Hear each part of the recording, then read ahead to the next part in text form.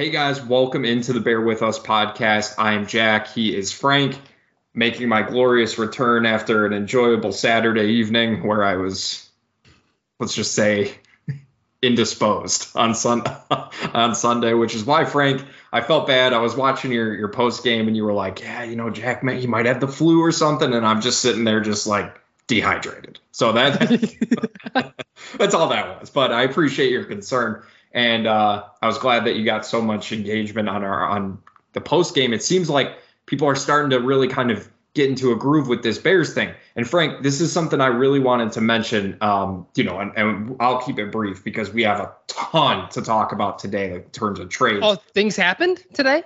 Some things did happen. But no, man, it was, this is what we've been asking for.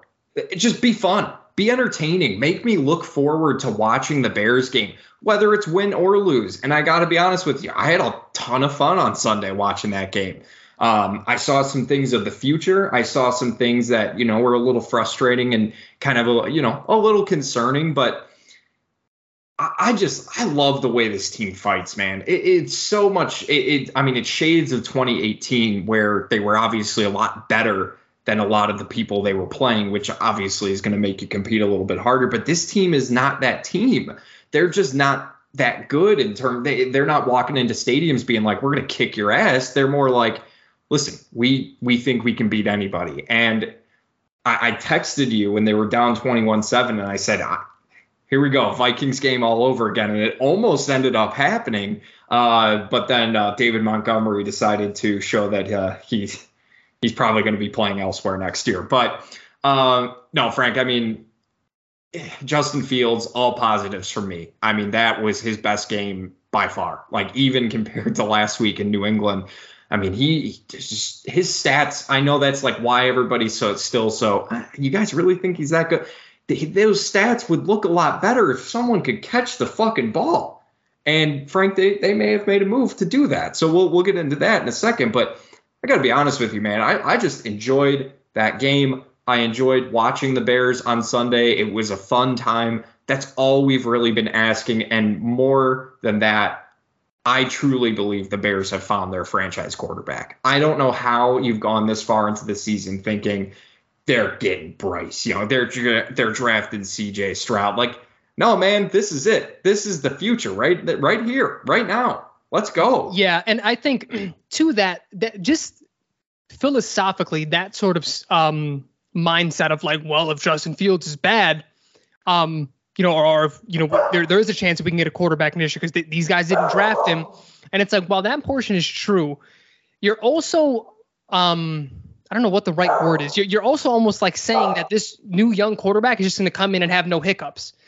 And I think that's why me and you have tried to these last couple of years distinguish what is just normal for a young quarterback to be struggling with, and what are some things that Justin himself has to clean up because he had just something that is not acceptable whether you're a young quarterback or a veteran quarterback.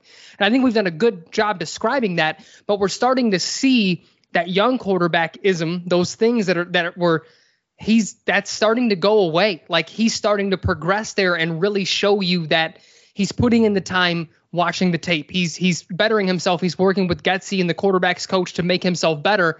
And you're seeing that. This is like the third straight week that we said that was the best game he played this year. That's encouraging. That's incredible. Yeah. And it's you're starting to see some positives in terms of Darnell Mooney, right? We think that, that chemistry seems to be developing a little bit better. 5 catches, 70 yards. Obviously not electric, nothing to write home about, but damn, that was probably his best game here too. N'Keal Harry getting involved. That was really, really fun to see. I will say I kind of always go back to this concerning element with Luke Getsy in terms of his conservativeness and his he has these series every game, it seems like, where it's just like, man, what the hell are you doing? Like you're calling such a great game between the 20s, and then you get into the red zone and he starts doing pitch tosses, he starts doing shovel throws, he just starts doing these weird plays, and it's like, man, like make it easy for yourself. So a lot of ups and downs as well, just across the board, like I said, with David Montgomery. Cole Kmet. I mean, come on, man. Like, why are you holding on that run where the designed run where Justin Fields ran for like 30 yards? I thought that was a soft call, though, Jack. I thought it was soft. Yeah, but you can't give him I get what you're saying. Option to make that call. That being said, obviously the up being he caught his first touchdown in 2 fucking years, but yeah. I don't know, man. There was definitely more positives than negatives on the offensive side. Defensive side, I can't imagine Matt Eberflus was too happy with his scheme and sort of his players and things like that. But I feel like he kind of understands where they're at now, especially with the 2 trades they made on defense. And let's just get into it now, Frank, because there's not much else I wanted to talk about from Dallas other than this last thing. Wasn't exactly the follow-up performance I was hoping to see against the New England, right? That was something I had talked about when I had picked the Bears to win the game against Dallas. I did not expect Dallas to just explode for 49 points against this defense. I thought this defense had been playing pretty well throughout the season. So that was unexpected, but I was more than happy to see the Bears offense almost put up 30 points. Like that's very encouraging. They didn't just go out there and throw up, 7 points, 12 points, 15 points. They went out and scored touchdowns, and they kind of put the brakes on the Cowboys too. Once the Cowboys started obviously getting back into it, but very encouraged as a bounce back performance after a very unexpected win. I thought the offensive line actually held up pretty well against Dallas's pass rush. Too. Right tackle, Riley Reef, clearly not a starter, but it's funny before these trades, because that's what's going to dominate this episode. I did want to start introducing what we thought, were the positions of need and maybe even get into some power rankings. We'll save that. Right tackle is clearly one of them. That's a huge need. I think it goes without being said. But I think a good segue into talking about the Roquan trade is look at what Dallas was doing on defense. You said it was disappointing, and it was what was happening. They just ran crossing patterns all fucking game because Roquan doesn't fit this system. No. He's never been good in coverage. He wasn't good in coverage with the Vic Fangio defense. He's a really good 3-4 inside linebacker. He's a probably elite 3-4 inside linebacker. I'm sorry. Yeah, a 3-4. And I've had some people tell me like, well, I know you're happy because you hated Roquan. I never said that. I never said that I hated him. We loved him in that Fangio scheme. The things that we've brought up is that this is a different scheme. And remember, we were wondering in the offseason, is he going to play middle? Is he going to play outside? The fact that he was playing outside kind of shows you everything that they thought about him. And then you watch him in coverage athletically, he doesn't have it. Like his side-to-side speed, I don't know if these motorcycles are coming through my microphone right now. I mean, that sounds like they're having a good time, but yeah. So are we. You're good. But in that Fangio defense, everything was sort of kept in front of him. His coverage asks weren't much. You're also splitting a whole half of the field, sometimes more than that, because he would have Leonard Floyd in coverage as well with the whole nother inside linebacker. It was him and Danny Trevathan, and Trevathan was very good in coverage, if you remember. Yeah. But now in this scheme, he's being asked to be Lance Briggs. He didn't have the side-to-side speed that Lance Briggs did. He's probably faster straight line speed, but that's been exposed more and more throughout this year, and even a little bit last year. Didn't have the greatest year last year, had a good year, but it wasn't what we saw in 2018 and 2019 from Roquan Smith. So people have this really weird, like, oh, because, you wanted to see him traded, like you hate him. I think there's a multitude of reasons why we wanted him traded. One, he's not worth the money that he's demanding. Two, he doesn't fit this scheme. Like not even close to fit this scheme. He wasn't drafted for this scheme. He wasn't drafted. But at least not an outside linebacker. The one sort of reservation I have there is I do wish they played him in the middle, even in the preseason, to see what it would have looked like. But they didn't, so we don't know what that would ever be. But I think the last portion is he's kind of, and maybe this is a smaller portion, but these last 4 years, he's been a bit of a diva at a position that doesn't win you ball games like wide receiver and quarterback do, and offensive line and even defensive line and even cornerback. There are other positions that are much more important than a non-pass rushing linebacker in this league. I mean, we're talking about his rookie year. He holds out, and these contracts are pretty set in stone. Who I still don't really know what he held out for, if it was a little more guaranteed money or some sort of clause in the contract because he doesn't have an agent. He's just sort of free balling it. And then this year he's in there. And then the whole like Saint Omni thing that was happening. I mean, it's been a little weird with Roquan. Yeah. It just wouldn't surprise me if he came out and thought the earth was flat is all I'm saying.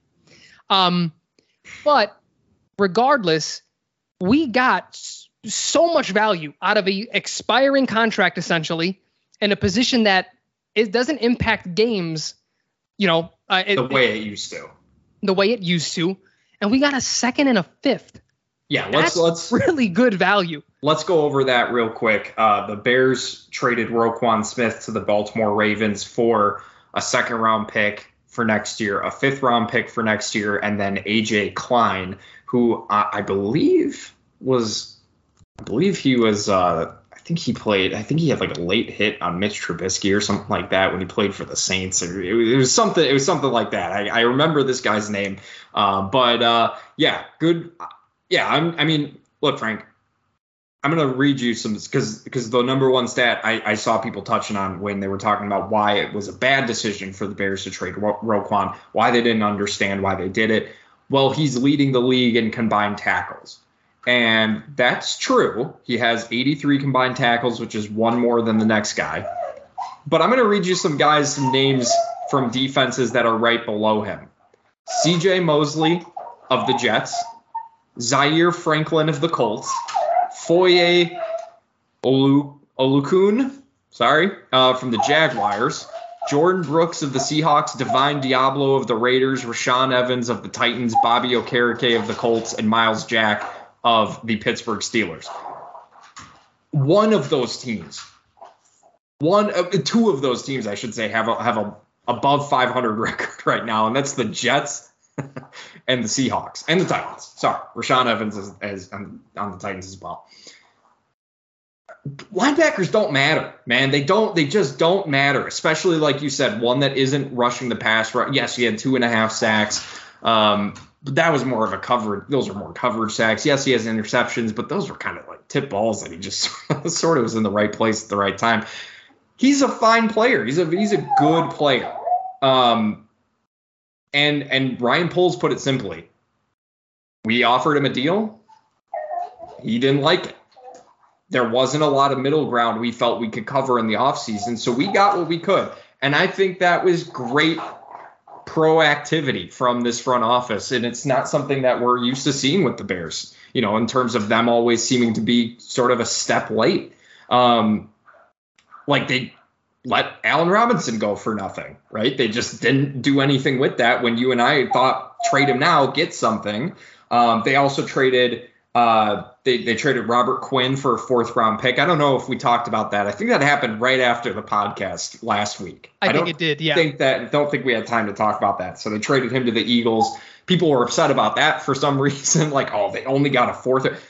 Man, he's like 33 with 1 sack this year. Like, what what more do you want? A 4th round pick, that's very good value.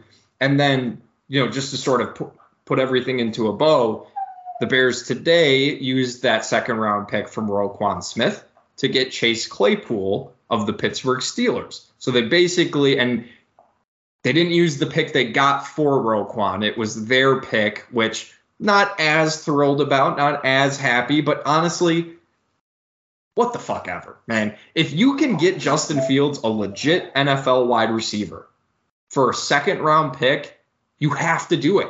Especially with all the shit we've been giving Ryan Poles about not drafting George Pickens or Alec Pierce in the 2nd round. I think that's good value. I don't love the trade in terms of just value wise. I'm a little surprised Chase Claypool cost that much, just based off the last couple of years in terms of numbers that he's put up. But he's 24. He's a big bodied receiver. He's very fast. I think this could be a really, really good addition to this wide receiver group and make Justin Fields' life a little bit easier. So in terms of, do I think Chase Claypool is a better player or equal value to Roquan Smith in the grand scheme of things? Probably not. But with context, I think Chase Claypool makes more sense for this team than Roquan Smith does moving forward. Yeah. again, even you qualifying that is something that I disagree with. Unless we're moving to a 3-4 anytime soon, I don't even, in the grand scheme of things, I don't think Roquan, you know what I mean? Like, he's just not a better player in this system. Now, I think he will go and have more success in Baltimore because they still run a 3-4. Like he's going to have immense success there. But I think, people are caught up, one, with the Bears pick. It's going to be a difference of like 5 to 10 places. So it's not the biggest of deals. But you're also talking about a guy who's still on his rookie deal, and he has a contract through 2023. And that, like, the really, really good receivers, the elite receivers, as of the last few years, have been taken in the first round. Granted, I like George Pickens and I like Alec Pierce, guys who I both wanted to be on the Bears. But let's just go over the list really quick of second round picks from this last draft. And I mean, who would we want over Chase Claypool? Christian Watson, maybe. He hasn't looked good. And if you remember, Jack, when we did our wide receiver rankings, I thought he had the lowest floor out of the top 10 that we ranked. Wan'Dale Robinson, no. John Mechie, no. Tyquan Thornton, absolutely not. George Pickens, maybe. They look kind of like similar players in that system, so that's a pick 'em. Alec Pierce, maybe. I think he has a higher ceiling, but then that's it. And Sky Moore, probably not. So, like, because then if you go into the first round, that's the elite talent. We did, like, people are acting like we chose Chase Claypool over like a stud first round pick. And it's like, no, and first of all, we have another second, we have fourth. So if we want to move up into the second to grab something, like, we have a lot of flexibility here. And I think the overarching thing that people don't understand is, let's just say at the end of the day, Ryan Poles fails. Let's say 4 years from now, we're looking for a new GM, looking for a whole new regime or whatever. Okay. But he at the very least understands the modern NFL. This is what allocating resources from defense to offense looks like. Point blank, period. It just is what it is. Because, again, and it's not to rag on Roquan, but everyone acting like, oh, well, we're just throwing the season. What impact was he making this year on wins anyway? He had one really good game. He had one great game. And all the rest of them were either bad or disappointing. And I know people are sort of iffy with PFF, but I think there's one stat, whether you want to take the exact numbers or not, but I think it's still telling because I think it does paint a picture. They put out a stat where he had the most A+ graded plays over the last 4 years, and he's had the most F graded plays over the last 4 years. So that means he was either making extremely good plays or extremely bad plays, and there was no consistency in his play. And I think we've seen that over the last couple of years. And again, with him not re-signing for us to recoup a second and a fifth, and then just a warm body at linebacker for the rest of the year, and then go out and get someone who's put up, like, this is what's bothering me as well. All of a sudden, people are like rewriting what Chase Claypool has done with the Steelers. The one time he had a quarterback who was still really good, well, at least for 14 weeks before his arm just was shot. If you remember, they were undefeated. They were like 12-0 that year, his rookie year. He had 10 touchdowns that season. And then it just seemed like Ben Roethlisberger lost his arm, and that carried into the next season. But he's had at least 800 yards every year, and he's on pace for that again. Now, That's not like astronomical, but when you look at the struggles of that offense, he was producing, and he got 10 touchdowns his rookie year. I don't remember. I know he dropped drastically last year, but like, look at his skill set. People are looking at separation and looking at this and that. That's never been his game. He's a 50-50 go up and get it type of guy. And I know people it seemed like the rational Steelers fans who were going on the Bears subreddit and sort of they were just like, look, the biggest complaint is that he doesn't always use his body. Like, he needs to realize he's 250, and 6'4" sometimes, but that's his strength. Like, when he does do it, he's elite at it. And it's this system just was sort of drawing him back. And maybe it's not even just as much of a system as the Steelers are always going to draft second and third round receivers. That's just what they do. So they're going to cycle them in and out. Right. And this is what happens when you have a surplus of receivers. They still have a really good receiver room in Pittsburgh. But now they have another second round pick to continue to build because it's clear they're not winning anything this year. So people freaking out about this are being really weird.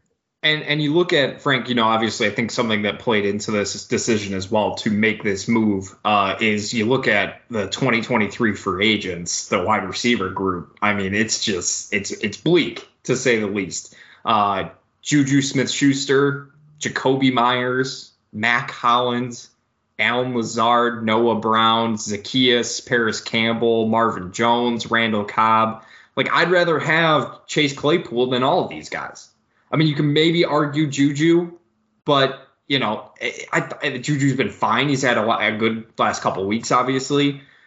But, I mean, these guys are unproven, right? Paris Campbell, I mean, he's an intriguing player, but he doesn't move the needle that much, right? Like, so there's not that many options. There's good chance that the Chiefs maybe tag Juju Smith-Schuster, right? Or the Patriots re-sign Jacoby Myers, right? Like, free agency isn't a guarantee. So if any of those names that I said that where you're like, well, I'd be interested in Mecole Hardman, or, maybe the Bears taking a chance on Juju Smith-Schuster or Jacoby Myers, there's no guarantee that they're going to be there. So what I like is that Ryan Poles thought, listen, we have an opportunity to get a guy who's maybe not in a very good situation and hasn't been for the last couple of years when he's taking passes from guys who just aren't very good. And let's put him in a situation where he's going to get a ton of volume.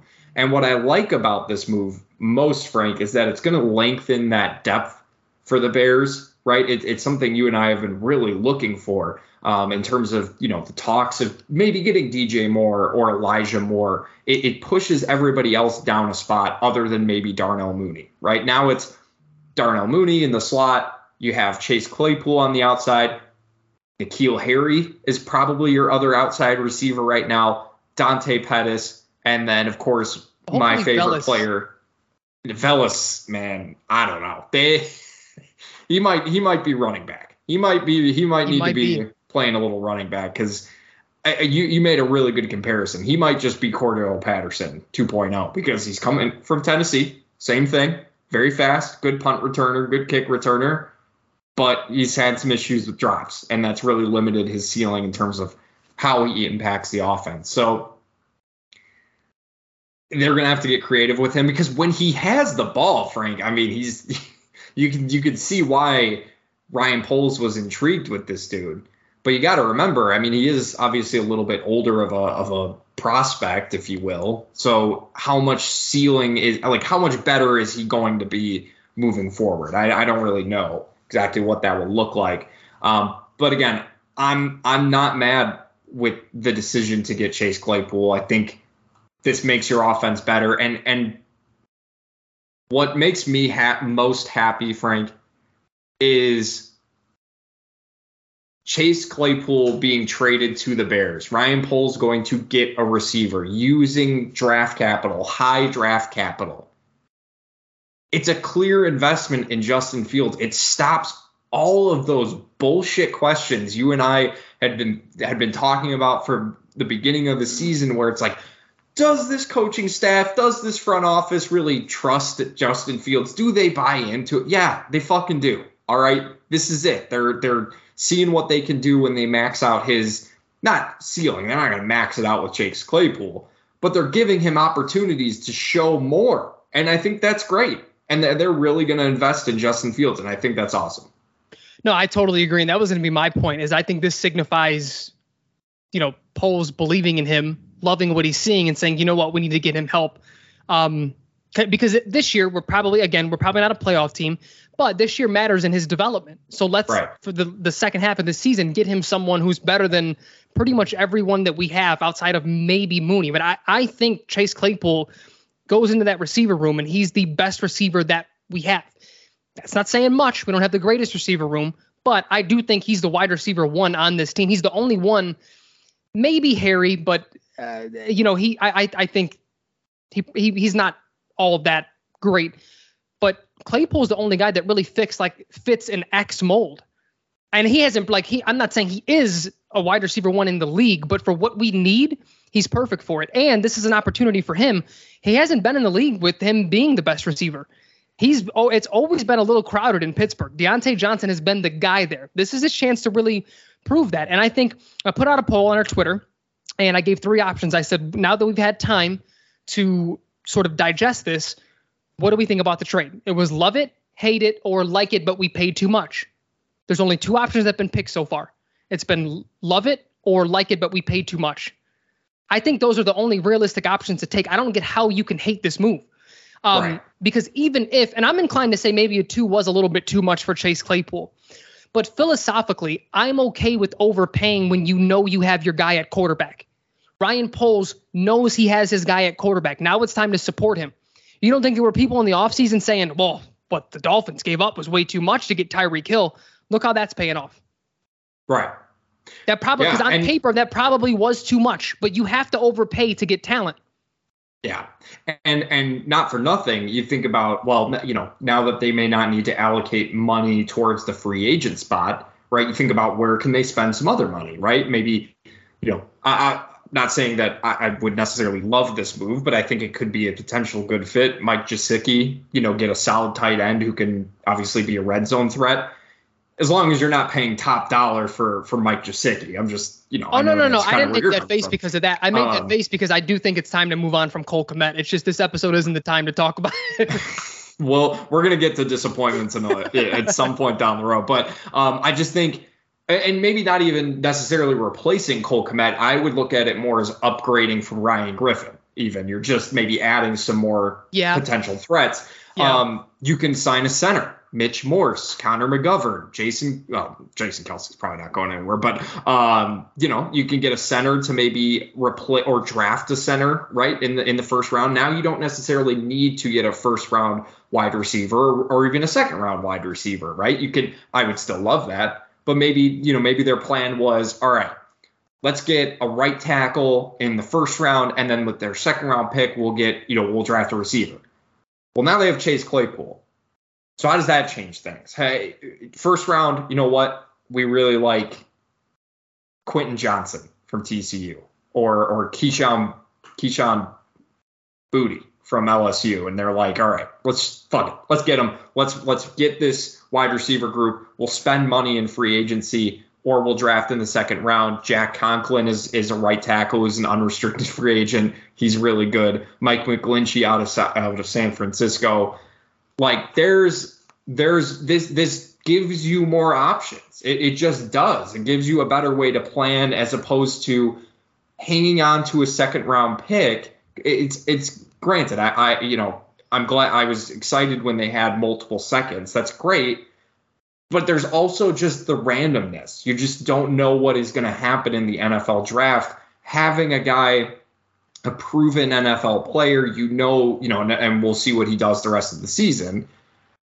But there's just now you can sort of plan a little bit better in terms of what you want to do. And I think it's just a little more clarity because clearly this wide receiver group they have right now just was not getting the job done.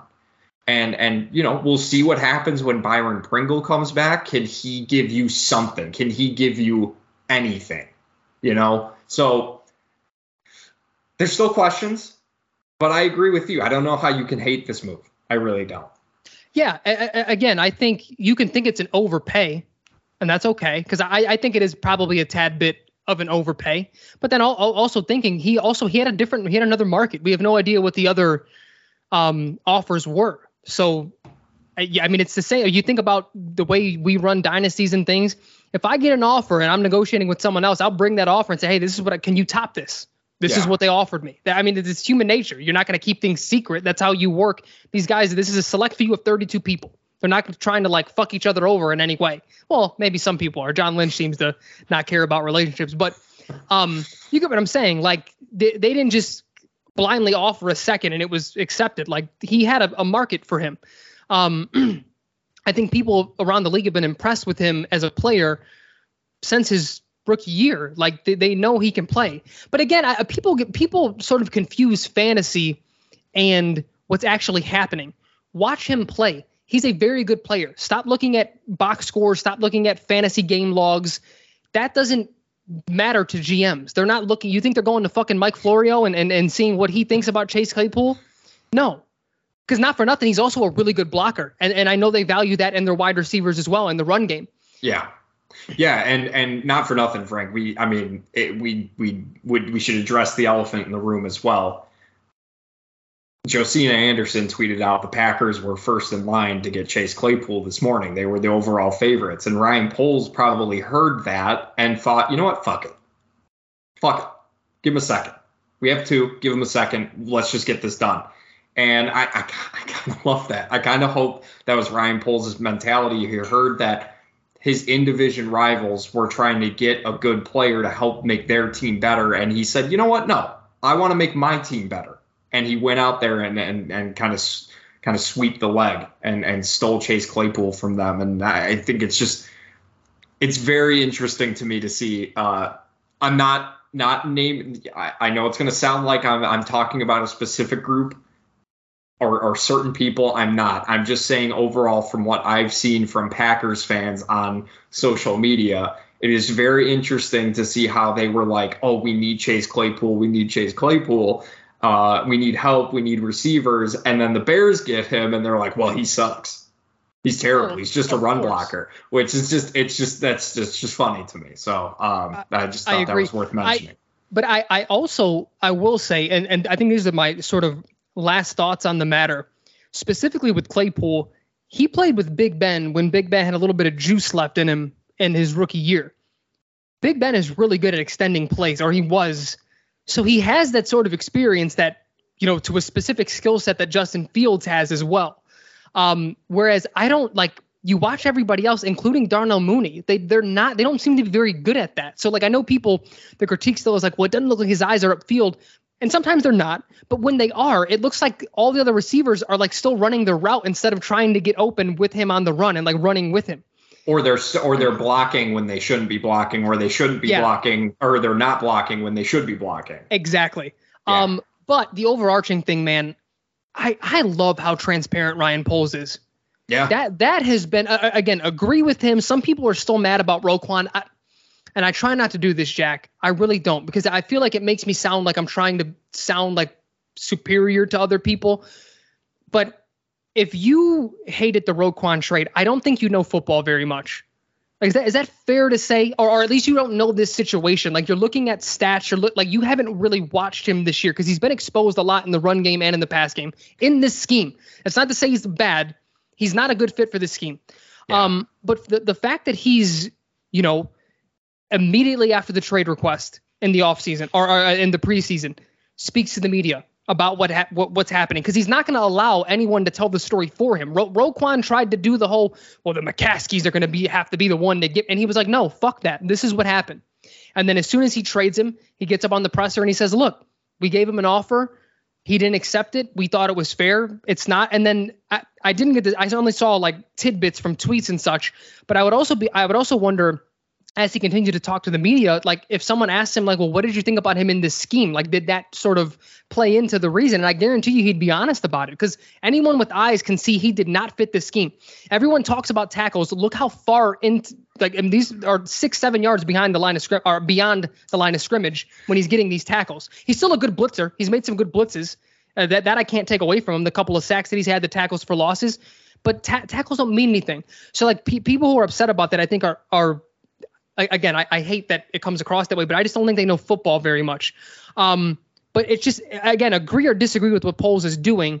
He is being very honest and he's being transparent from the jump. That to me, and maybe this is just a low bar that other GMs have set before him, but that's going to leave us no gray area if he does fail and we have to move on from him in 5 years or 4 years, whatever it is, because he's telling you his plan and he's executing it. Dude, I don't want to get too far ahead of myself because he still has a lot of building to do. There's a lot of holes here. It reminds me of Theo Epstein early on with the Cubs. It just does, with the way he's handling the media, with the way he's being transparent, versus this weird secrecy of I'm not going to speak and I can't let anyone know my train of thought. Dude, everyone knows we're rebuilding. Everyone know, but you can find teams that you can also help, and they will help you. That's how this works. But we've had these regimes, coaching staff, front office and otherwise, who want to keep things secret. It's not how it works. Think of what Theo Epstein did in, what was it? When did he take over? 2012 or 2011, whatever it was. Yeah. And he was like, no, this is what we're going to build from the ground up. We're going to get prospects. That's exactly what he did. He traded all his old guys, got prospects, continued to get prospects. and developed them, and then started to make big splashes in free agency. And he's not just falling in love with, well, I guess they're not technically his own guys. We haven't seen that yet. I guess that's a fair point to make. We haven't seen him, move on from a guy like Velus Jones or Kyler Gordon. Or I'm not saying they should. I'm not saying he should. No, I know. He Mm-hmm. hasn't really had enough time to establish his own guys, especially from this offseason. So that's something I still kind of want to see if he's any different, right? If he's one of those guys who's a little too stubborn to admit that he made a mistake. Some of the signings too, right? Not saying Dozier was a bad signing, but like you kind of, he was unfortunately hurt, but like Lucas Patrick, he's been good, but he's been hurt at the same time. And I agree. I think it is a little refreshing to see sort of, you go from Ryan, let's just say it like it is. Ryan Pace didn't talk at all, right? Especially in the last parts of his tenure here. And it was very frustrating because it was just so unclear about what this team was trying to do. Are they trying to win? Are they trying to build? Especially last year when it just made no goddamn sense what they were doing. Now we kind of have an understanding of, okay, Ryan Poles wasn't saying it was a rebuild because he hadn't blown the thing up yet. Now we're kind of there, right? With Robert Quinn finally, we expected him to be gone for, I think, since the offseason, really. And then Roquan Smith, right? You and I I think what just makes me feel better, and then we can kind of get to our picks for week 9, Frank. What makes me feel better is everything he has done has made sense, right? Everything he's done has made sense to me, to you. I don't know, to most Bears fans, how they feel. I know a lot of people just turn on the game on Sunday, see they're losing. They know of Roquan Smith, they know of the bigger name players, but maybe they aren't really watching. Maybe they don't follow teams as closely as we do, and that's totally fine. You enjoy the product how you want to enjoy it. But don't be mad if Roquan Smith is gone, if you don't fully understand what's happening. I'm just, try and look at it from or listen to our perspective, and hopefully this helps some people understand why you and I aren't upset about Roquan Smith getting traded. But really, you look at it. We asked him to trade Khalil Mack. What does he do? He trades Khalil Mack. We want him to trade Robert Quinn. What does he do? He trades Robert Quinn. You and I didn't see a path forward with Roquan Smith after he asks for a trade and talks about the McCaskies needing to step in. And what does he do? He trades Roquan Smith. We asked him to get Justin Fields a wide receiver. Took him a little time. But what does he do? He goes out and trades for a wide receiver. Like, he's doing things. Tevin Jenkins at right guard. It's something you and I had kind of been a little bit curious about to see right before the season. We saw it. And it's worked out pretty goddamn well.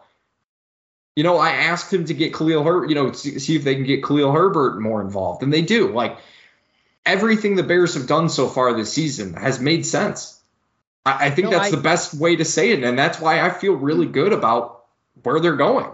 I agree. And that's what gives me the Theo Epstein vibes. It's like feels like there's a clear plan here. Mm-hmm. Because even think like, this is something that, and I brought this up before, but I think it's, it's good to bring it up again. The one thing that Olin Kreutz would say was things aren't going to change here until it changes at the top, whether that means a GM with a good plan or a front office with a good plan, or ownership change or something, because he would always talk about when they had a top 5 defense in the league, they clearly needed help on offense. And what do? Sign Julius Peppers.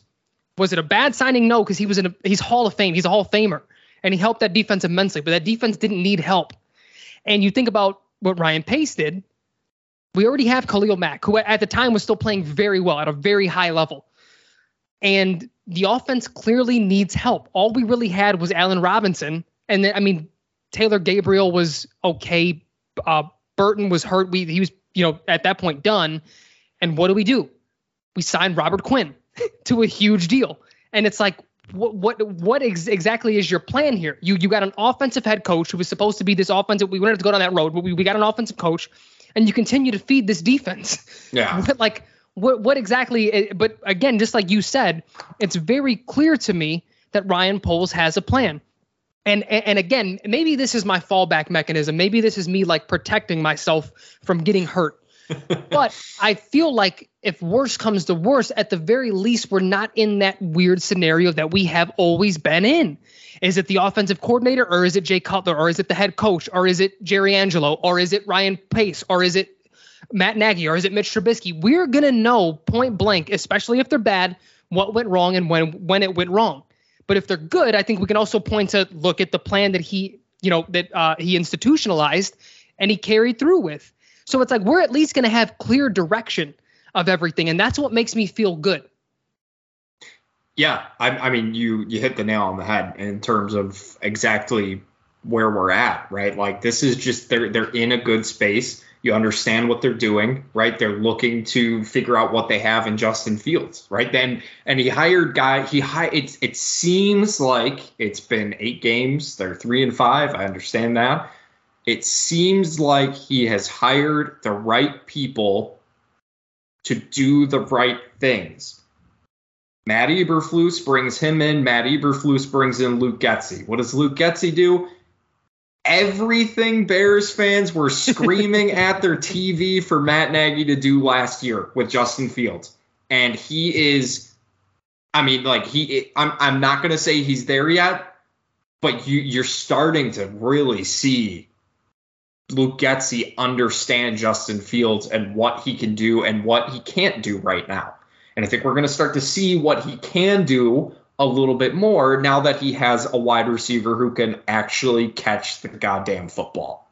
So that's it. That's where the Bears are at right now. They traded Roquan Smith. They traded Robert Quinn. They traded for Chase Claypool. And then last thing, Frank, we should mention for next year, or I think it's next year, the Bears will not be on WBBM 780 and 105.9 FM. They will now be on ESPN 1000 moving forward. So nice. Programming note for you. Nice. Jackie, I do, before we get into the preview and the picks and everything, I will say one last thing about all of this. Even for people who think it's maybe an overpay, and again, I think I lean towards that, but I'm okay. It's not a negative thing to me. That goes to what you said about Poles having faith in Fields. I think Fields is the guy, so let's overpay a little to get him talent around him. That said, no one's going to give a fuck if Chase Claypool is really good. I'm not saying he has to go out and be the wide receiver one because I think they're going to still invest in this position. But get back to being the 7 to 10 touchdown guy, 800 to 1,000 yards, and no one will care. That's all he has to do is play. He just has to play well. And no one will care about the second round pick. It's not going to matter. Like that's what it comes down to here. If he played like this is going to be a trade realistically, and I know it's unfair, but it is what it is. That hindsight is going to matter here because one thing that Poles said is that he's using foresight. He looked at the free agents. He looked at probably some prospects at this point, and he's like, what's going to be there in the second round?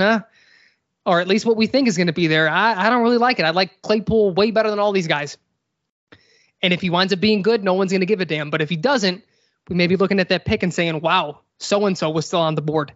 Or this guy was still on the board. You know what I mean? So it's really up to Chase Claypool and Justin Fields to a big degree as well to make this thing right, to make this a good trade. And one thing to that, just disclaimer, please do not expect Chase Claypool to go for 100 yards and 2 touchdowns next week. Like, just don't expect it to happen, right? They're still going to be building chemistry. He has to learn the playbook. He might get 15 to 20 snaps just in total, right? Like he'll get some run, but he's going to have some time to adjust to really learning exactly what he's going to be doing in this offense. So I'm just saying temper expectations for this week, and we'll see sort of how it goes. Then we can kind of get an idea for what he will really look like in this offense. I will say with that, Jack, that brought up a thought that I've had a couple of times, and it just sort of gone by the wayside as our conversations happen.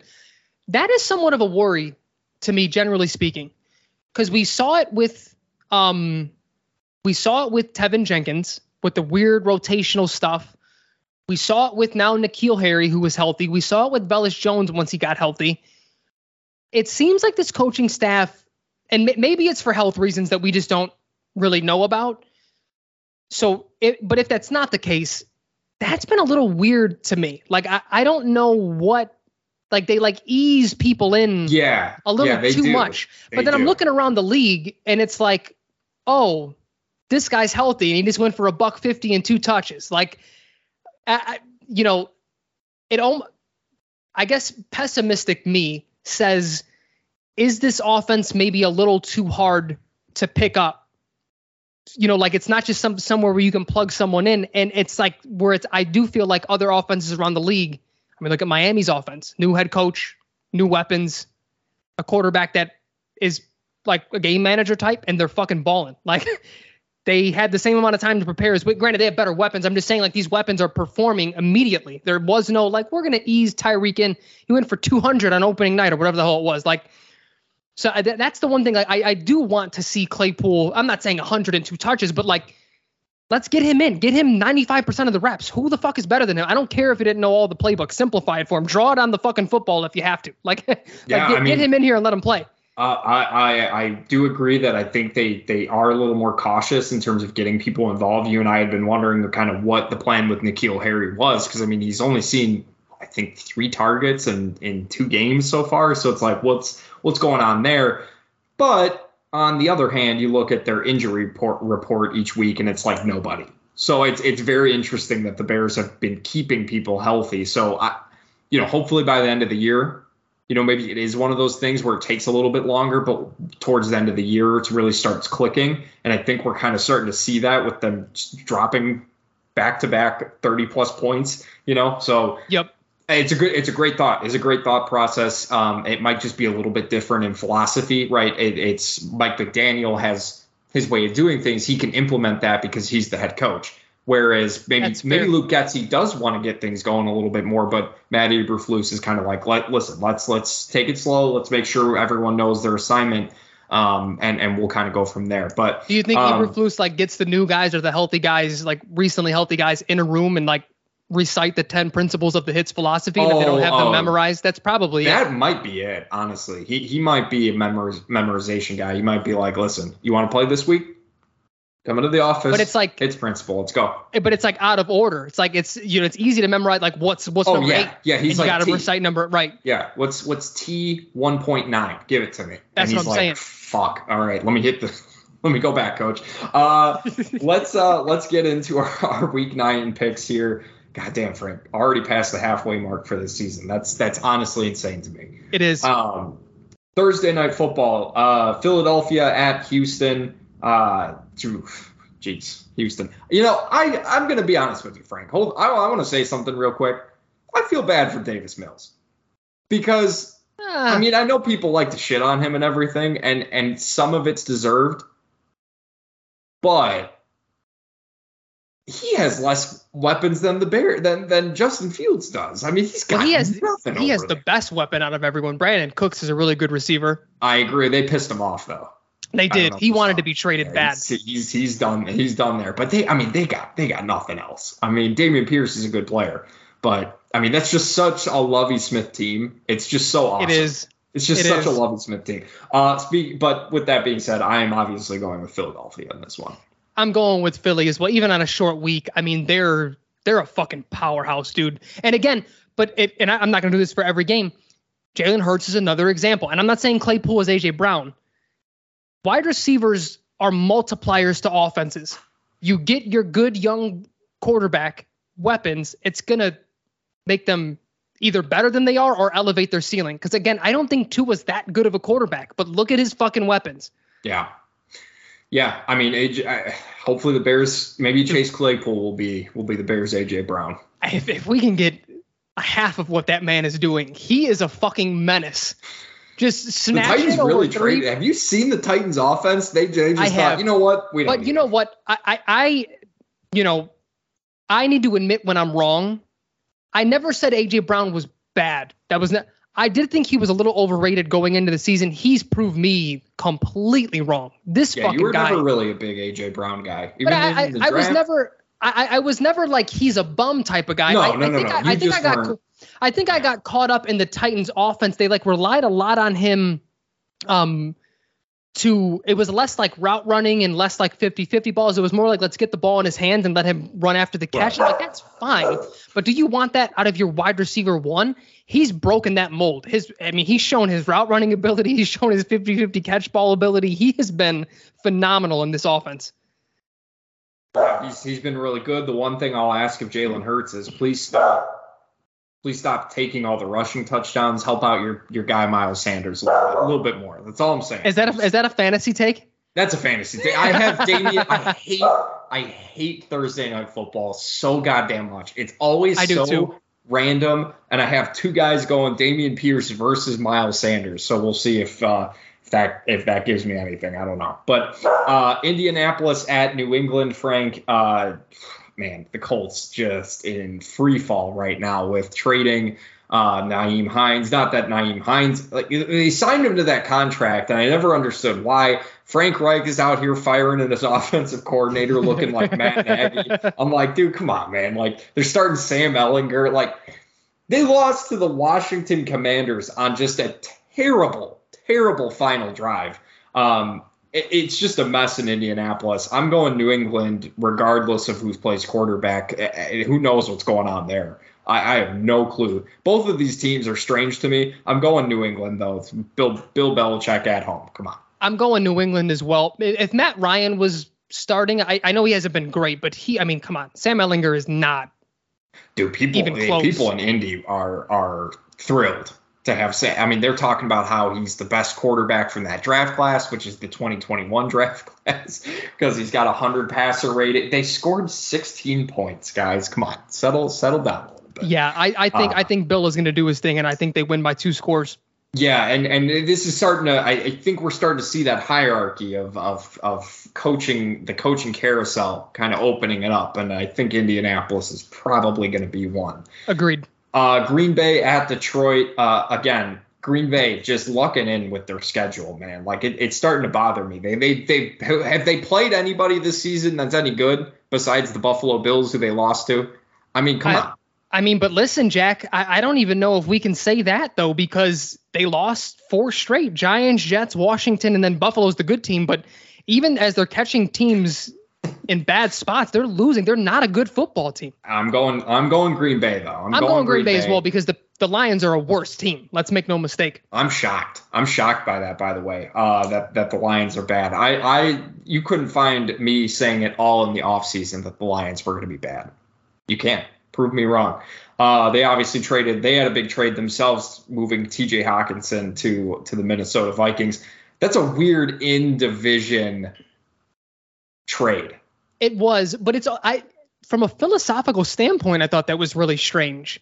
He's a young tight end who's already like probably a top 10 at least tight end. You guys are rebuilding. What is the plan? It's weird. I thought it was weird. Yeah, they're a weird team who do weird things. I think it's a simple way to say it. The Chargers are in Atlanta, Frank. I actually struggled with this one a little bit. I thought I knew exactly what I was going to do, and then I was like, all right, no, I'm still going Chargers. But Falcons, man, they're fun. They're an entertaining team. They're an entertaining team for sure. Listen, I'm going with the Falcons, baby. Yeah, First place in the NFC South.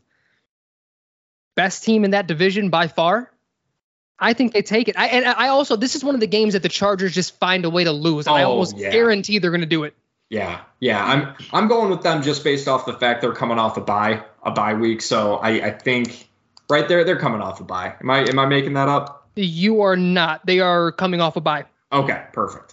So they should be rested up. Maybe Keenan Allen will decide to play. I don't know exactly what his situation is, but we'll see. But hey, I'm curious. We're talking about the coaching trees opening up. This may be a game. If the Chargers lose this, Brandon Staley may lose his job right after the game. He's on thin ice. He should be. Pal. Yeah. Oh, my God. Buffalo at the Jets. I'm going Buffalo. No questions asked. I'm going Buffalo as well. Dude, I kind of feel bad that the Jets have already won 5 games because I think that fan base has come to the conclusion that I came during the NFL draft and that Zach Wilson is not the dude. He had some bad misses. Bad misses. But again, Jack, I think with Justin Fields, again, we've differentiated like what are like normal mistakes from rookie quarterbacks or young quarterbacks in general, and mistakes that he's made. Like, but then with that, you're sort of able to siphon of like, okay, just look at the talent. Look at his talent that with his legs, with his arm. I didn't see it during the draft process either with Zach Wilson.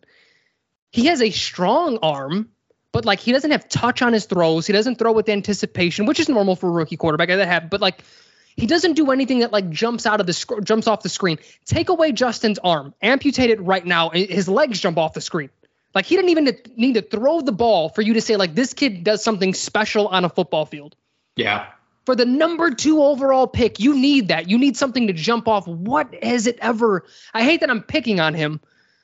But I'm telling you, I need a 30 for 30 about that NFL draft. How the fuck did he climb draft boards that fast? Doesn't he kind of remind you of Mitch a little bit in terms of the prospect type? Like he might have a better arm than Mitch. Don't get me wrong, and he's definitely not as athletic as Mitch.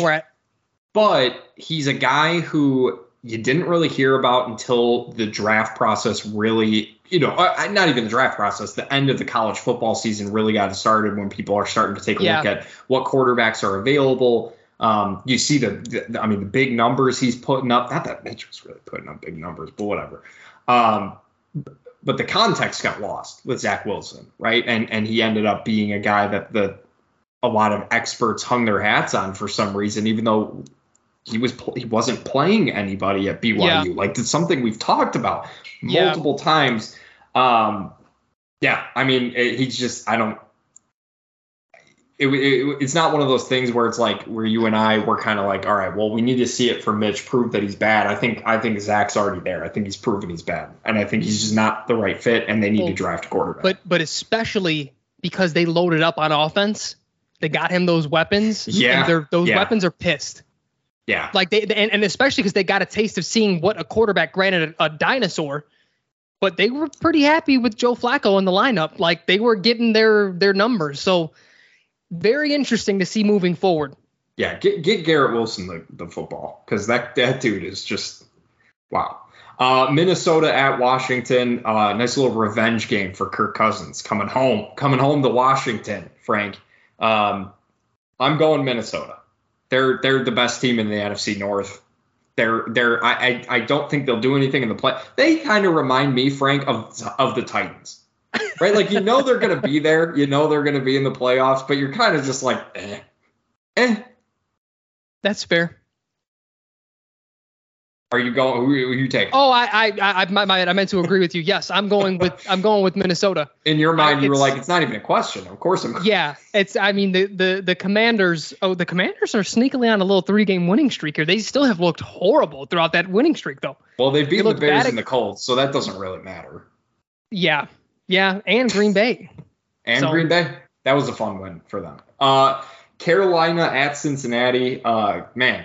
Cincinnati, I did not think Jamar Chase would make that much of a difference, but they got their asses kicked in Cleveland last night. That was very surprising to me. Carolina has looked, like a real team out there without Christian McCaffrey. It's very strange what's happening. But that being said, I'm going Cincinnati. I can't in good faith pick against my boy Joey B. Yeah, this feels like a comeback game for the Bengals. But yeah, I'm curious to see what the hell they're going to do, because they're without Chase for another at least 5 weeks. So they got to do something. Yeah, that is true. They do have to do something. We'll see what that is. The Raiders are in Jacksonville, Frank, which, man, these two teams probably are up there in terms of most disappointing. I would say probably this year, right? I agree. Yep. Shit, this is a tough one for me. I'm going to go. I've picked both of these teams to win multiple times, and I've been wrong almost every single time, but I'm going to go Jacksonville. I'm going Jacksonville at home. They can Calvin Ridley can cheer them on from I don't know if he can be on the sidelines, to be honest. Maybe he can call them and talk to them over the phone or something like that. But I'm going to go Jacksonville. I'm going Jacksonville. Fuck it. I'm going Jacksonville. Oh, I'm going Raiders, and I don't feel good about it. I'm genuinely curious though. I don't know if it's going to be a one and done with Las Vegas's coach. Why am I blanking on his name? Josh McDaniels. Josh McDaniels. But they had to have thought that this was going to be a better year. I mean, the same thing with the Broncos and Nathaniel Hackett. Like, I'm not saying you fire both of these guys after 1 year, but fuck, you got to reassess something. This year was meant to be a competing year for the Raiders. And granted, they had the excuse early of, well, it's, they lost 3 games by a combined 15 points. Okay. But now you're starting to fall apart here. Yeah. You can't score 0 points against the Saints. The Saints had a bad defense going into that game. They played very well that game, but Jesus. Without Marshawn Lattimore too.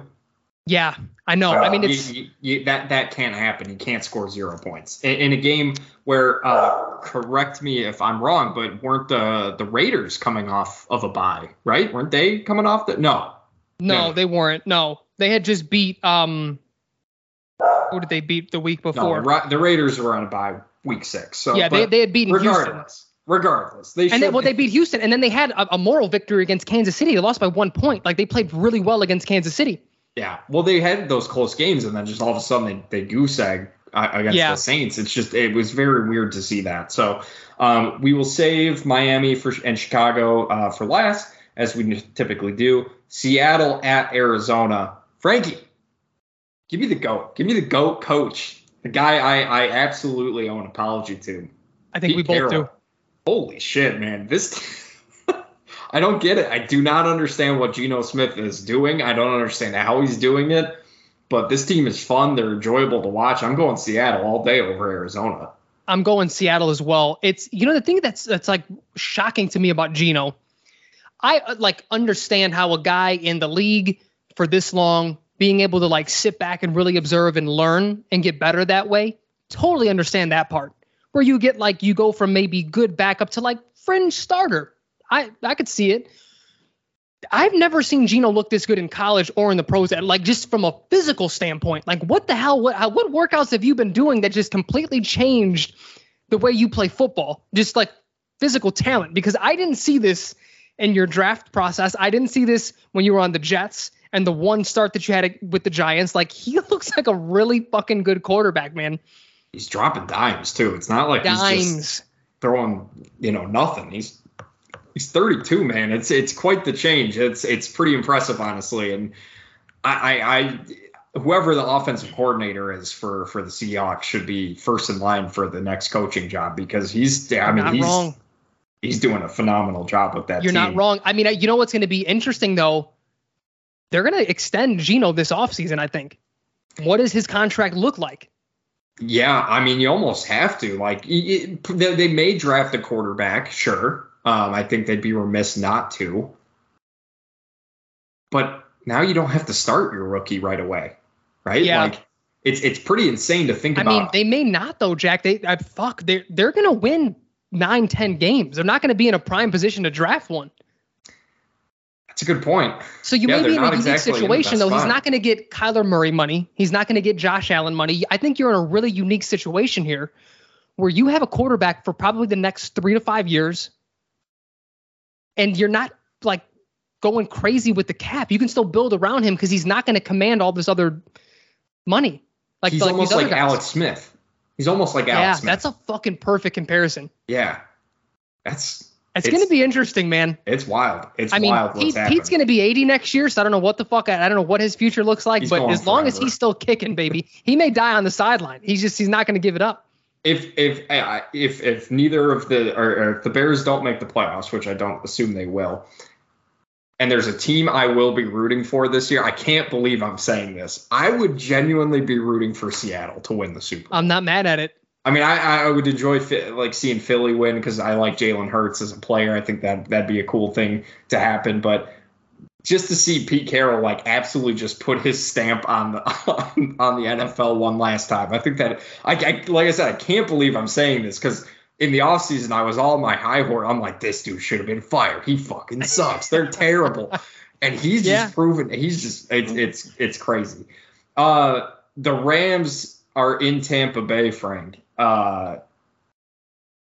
That's your game of the week, I believe. Yes, game of the week. That's an ugly fucking game. I'm going Rams. I'm going Rams. They're coming off their bye week. I'm for sure confident in that they just had their bye week. Nope, they didn't. 2 weeks ago. No, they just lost to San Francisco. They lost to San Francisco. God damn, I'm so bad with these bye weeks apparently. But that being said, I'm still going to go Rams because the Buccaneers they just don't look right. Something just doesn't look right. Yeah, that's why I'm going with the Rams as well. But it's also tough because they don't look right either. I know. They look horrible. I know. This is gonna be like a 15-12 game, 16-17. It's gonna be ugly. I don't think there's gonna be much offense here. Hey, but if you drafted Allen Robinson in the 4th, you got way better value than getting Cooper Kupp in the 1st. So start him in all fantasy leagues. Shots fired. Jesus Christ. Tennessee at Kansas City is your Sunday night game for some strange reason. I mean, I'm obviously going Kansas City, right? There's no doubt about that. Yeah, I'm going KC as well. And you used the Titans as an example earlier. These are the games that like expose them as like, yeah, you're really not those guys when it's time to really step it up. Like they don't really beat the elite teams. They're very good at beating the bad and the average teams because they're better than them. But when it's time to tick it up a notch. I mean, that was the Lovie Smith Bears for years. That's all they did. Yes, correct. That's exactly what they did. And then couldn't beat the good team. But maybe what if the Titans go into Kansas City and win this game? The hell was that? I don't know what's going on over there. I mean, even if they do, they're one of those teams that you got to prove it to me in the playoffs. It'll be a good win for them this year. But Malik Willis starts, I'm going. I'm going Chiefs either way. But if Malik Willis starts, you're talking like a 3-score win by the Chiefs. Yeah, it could get ugly real fast. Your Monday night game for some reason is Baltimore at New Orleans. I'm going Baltimore, but man, like Lamar, come on, man, like step it up a little bit here. You played a little better. You played a little bit better, right, against Buccaneers. I didn't turn the ball over, which was great, right? But they're running out of receiving options very quickly. I mean, Isaiah Likely looked pretty solid as a nice little replacement for Mark Andrews when he got hurt. Rashad Bateman is hurt once again. They're running out of weapons, but I can't trust the Saints. I don't trust them. I'm going Ravens. I'm right there with you. I'm going Ravens. I also think this is a matchup which they may not need Lamar to do a ton. I think they can play clock control and run the ball really well. But I can't wait for Roquan Smith to have a sack and an interception and Bears Nation to go fucking bullet and say, see, what the fuck, man? We traded for, and did like a cherry on top would be Claypool like fumbling as well. Yeah. Just to see Twitter go up in flames. Bears Twitter go up in flames. Make it even better. I agree. I think that'd be hilarious. The bye week teams real quick: Denver, San Francisco, Dallas, Giants, Pittsburgh, and Cleveland. So half of my fucking fantasy lineups are just in shambles. I was going to say, plan accordingly for your fantasy team there. But yeah, Miami, Frank, coming to Chicago. You know what? This could be the most entertaining game of the week. Out of all of the games that we had listed, top to bottom, this could by far be the most fun game of the week to watch overall. And I hope it is, because the Bears defense, man, they ain't stopping shit this week. You thought they were bad last week? They're getting at least 60 dropped on them, no doubt about that. Because Mike McDaniel is talk about how he looks all you want, but that little goofy man is going to be. He steps on next, brother. And that's what I was just going to say. I think he presents himself to the media a little bit goofy. There's been some sideline clips that I'm like, you know what? He's not the nerd that I thought he was. There was a clip last week, or from last week, I should say. I think there were some false starts or offsides, something like that happening.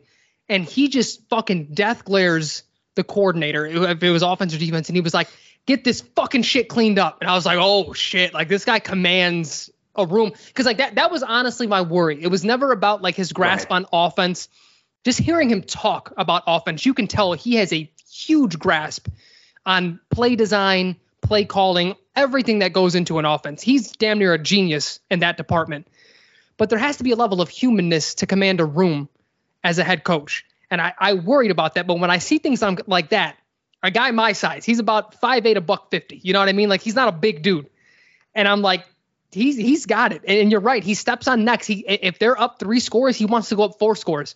If they're up 4 scores, he wants to go up 5 scores. He does not. And that's a sign of a good head coach. Who else does that? Bill Belichick. And that's about it. Even like Andy Reid gets conservative sometimes.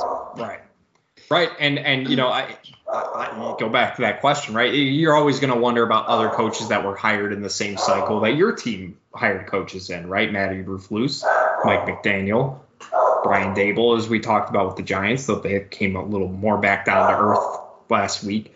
But you wonder, right? You kind of wonder what Mike McDaniel would do with Justin Fields, but then you also remember that he also has Tyreek Hill and Jalen Waddle with a serviceable quarterback in Tua, who has been played much better than I thought he would, to be fair to Tua. Even comparing those situations, we were never going to be in position to get Tyreek Hill because we didn't have the capital to do so. So, like, you know, even if he came here, I don't know how much different it would look. Maybe philosophically, the offense looks different because he's probably a better play caller and just offensive guy over Luke Getsy as it stands. But to get the weapon, we didn't have that. The Dolphins had 15 first-round picks because the Texans were fucking idiots and traded for, who was it, Laramie Tunsil, and gave them 4 firsts. They needed that left tackle. They needed him. I mean, look what he's doing. Look what they're doing now with Laramie Tunsil. That's bad management. But Frank, I'm going Miami, full disclosure, in this game because I just don't think the Bears defense is going to be able to stop Miami's offense whatsoever. What are some things we're looking for, right? I think this is going to be another good opportunity. The Dolphins they're in a weird place because they're in some aspects they're good. They're a good defense, right? They have some good pass rush. Jalen Phillips was a really good pick for them. He's looked really, really good. Xavier Howard is obviously a very good corner. Their pass rush is pretty solid, but they've also given up a lot of points to teams that they really shouldn't be getting scored on like that. So I'm in this weird place where it's like I kind of expect the Bears offense to more or less keep up with what the Dolphins are able to do offensively. Maybe not to the 60, 50, 60 point range that they might end up dropping, but they should be able to control at least somewhat of their drives, get downfield, and potentially punch things in. Like, this should not be a super stout, tough, difficult test for Justin Fields in this offense, especially with the way that they've looked running the ball these last couple weeks. So that's kind of my expectations. What about you? Same. I mean, it's just to continue to build what this offense is doing. Justin Fields to continue to make those strides.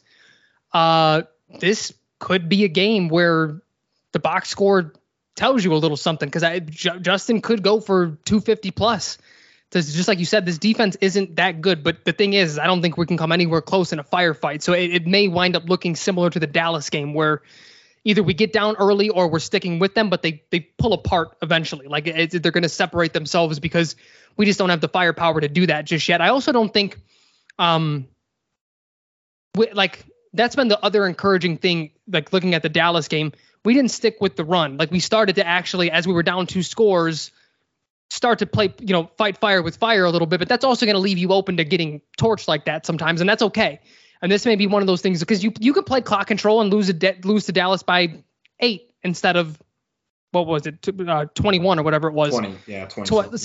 But it's like, what good does that do? That doesn't do you anything. Let Justin continue to get these reps and let the offense continue to develop. We may see that this week as well. And it's funny because I had a friend who is very high on Roquan Smith, and he says he listens to the podcast, every now and then as well. He was just like, fuck, man, I can't believe we traded Roquan. Like, the defense is going to fall apart. And I was like, as opposed to what? Like, what have we been doing this year? We just gave up 50 to Dallas. Like, yeah. So I say that to say, like, I think people, if Miami has a really big game and puts up 30 or 40 plus, people are going to be like, see, we shouldn't have traded Roquan, but it's like, he wouldn't have made a difference because he didn't at all this year outside of one game. Am I making up the missed tackles that he had on Tony Pollard, where he just didn't stop him? He just whiffed on the tackle. Like, come on, man. Like, listen, the time I knew it was over with was when was it Taylor Heineke? Who was the quarterback that just fucking leveled him? It was Heineke, yes. right? Yeah. It was Taylor. It wasn't Carson Wentz, was it? It was. It was Carson Wentz. It was Carson Wentz. That's even fucking worse. Because at least Taylor Heineke is like a blue jeans, you know what I mean? Natty Carson ice Wentz drinker type of thing. Like he has the little country toughness to him. I just completely made that up in my head, but I just feels that way. Carson Wentz is like a frantic quarterback that just fucking labeled him. That was when I knew, Jack.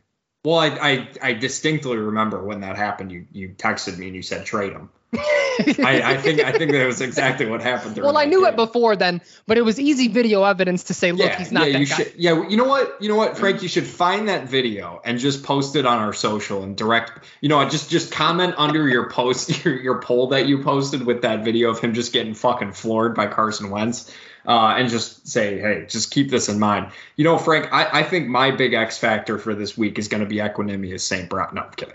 I just had to throw that out there. I would love to see Cole Kmet build on his touchdown performance from last week. Just continue to put it in the end zone. There's a chance the Bears win this game. I don't think it's very high. I'm obviously not picking them to win, but I think we're at the point in the season, and this is sort of going back to our watch guide. I want to see this offense continue. Please don't just drop like a 10-point game after showing progress the last couple weeks. Just keep it going. I'm not asking for 45 points. I'm not asking for 30 either. I would love 30 points, but start establishing what fans should expect from this offense. Right? Like, I feel like it's still so kind of random when they score 30 or score, 15. Like, there's too much in between.